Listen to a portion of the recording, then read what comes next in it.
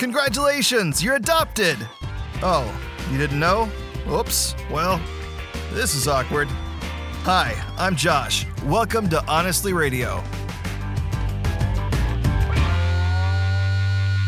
For those of you who may not know, my family is built through adoption. We have 3 beautiful kids, each adopted from different situations, but my oldest son is named Noah. And I'll never forget the day that he was officially adopted. He had lived with us for several years. We'd been fostering him for quite a while. And the day finally came. We went to the courthouse. They announced his new name and gave us the papers and says, "This is officially legitimate your son." And we were excited, and he was so excited. I mean, he was telling everyone that he met, "Hey, I'm adopted!" Because to him, that was the best news of his young life. We went to this theme park, which you may not know if you're not from Missouri, but it's called Silver City. Imagine a frontier version of Disneyland.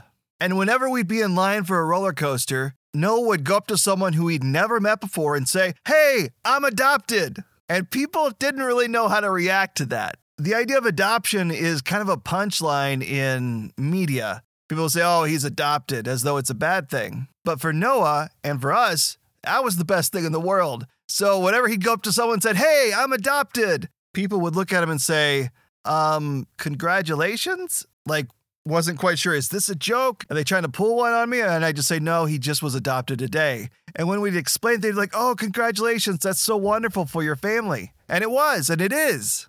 Adoption is the story that God's been telling through our family. We like to say here in the Marsh household, God made us family.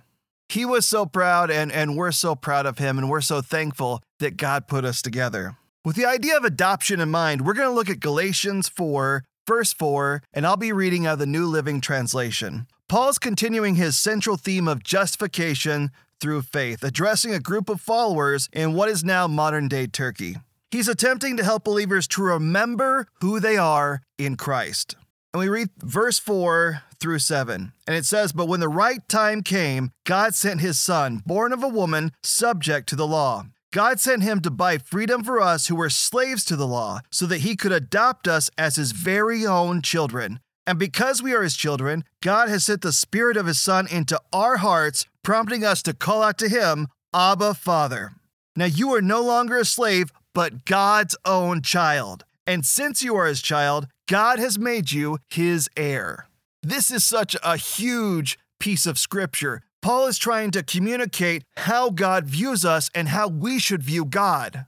When Jesus died for our sins, it changed the entire game. It changed the whole way that people would try to interact with God. There was no longer this huge gap between us. Jesus had closed that gap, and God said, "You are now part of our family." You know, there's this common trope that we see in movies and cartoons. It used to be, "Oh, you didn't know? You're actually a princess." Or, "You thought you were a lowly street rat? Nope, now you're a prince." And now it's kind of morphed into, "Oh, you didn't think you were special? You actually are, and you maybe have superpowers now." And think about it. After that big reveal in your life, it would be super weird if Cinderella went back to her old life as a slave to her stepmother. Or if Aladdin decided he was better off being a thief than a prince. But sometimes, aren't we guilty of that? We forget who we are, and we forget who our spiritual father is. Paul warned about this. In verse 8, he says, "Before you Gentiles knew God, you were slaves to so-called gods that do not even exist. So now that you know God, or should I say now that God knows you, why do you want to go back again and become slaves once more to the weak and useless spiritual principles of this world? You are trying to earn favor with God." In this case, they're trying to go back to their small familiar idols or gods, the ones they can control or even, move around different spots in their house. Ultimately thinking they may not be helpful, but at least they're familiar. I want to say this to you, and I want you to really listen. I want you to hear this and let this hit deep. I think for many of us, familiarity has become our idol. Comfort has become the counterfeit God we worship at the feet of. Instead of worshiping the one true God and trusting our Heavenly Father to take wild new adventures and step boldly into the unknown, we forget who we are. We forget who our God and Father is. And instead, we exchange that for a false faith in what we can control and what we can know. Jesus Christ wants you to hear this. Remember who you are. You are the child of an infinite God, the ruler of everything. He has not called you into the ordinary, but instead into the supernatural, into the superordinary. He has equipped you and enabled you to change the world, to do extraordinary things for his cause and in his name, the name of Jesus Christ.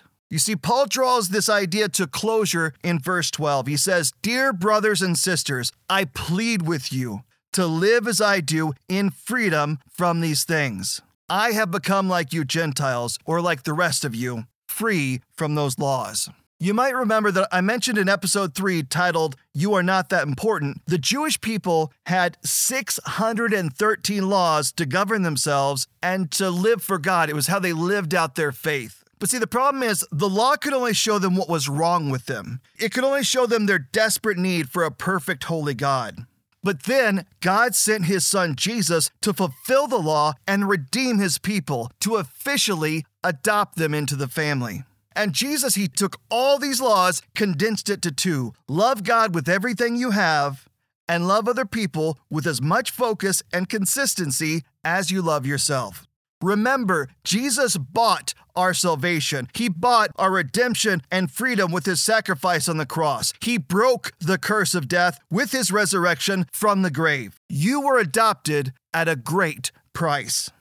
Listen, hear this. Hear what God's trying to say to you. Don't trade away heavenly treasures for earthly trash. Don't trade away heavenly treasures for earthly trash. Remember who you are. You are a child of the living God.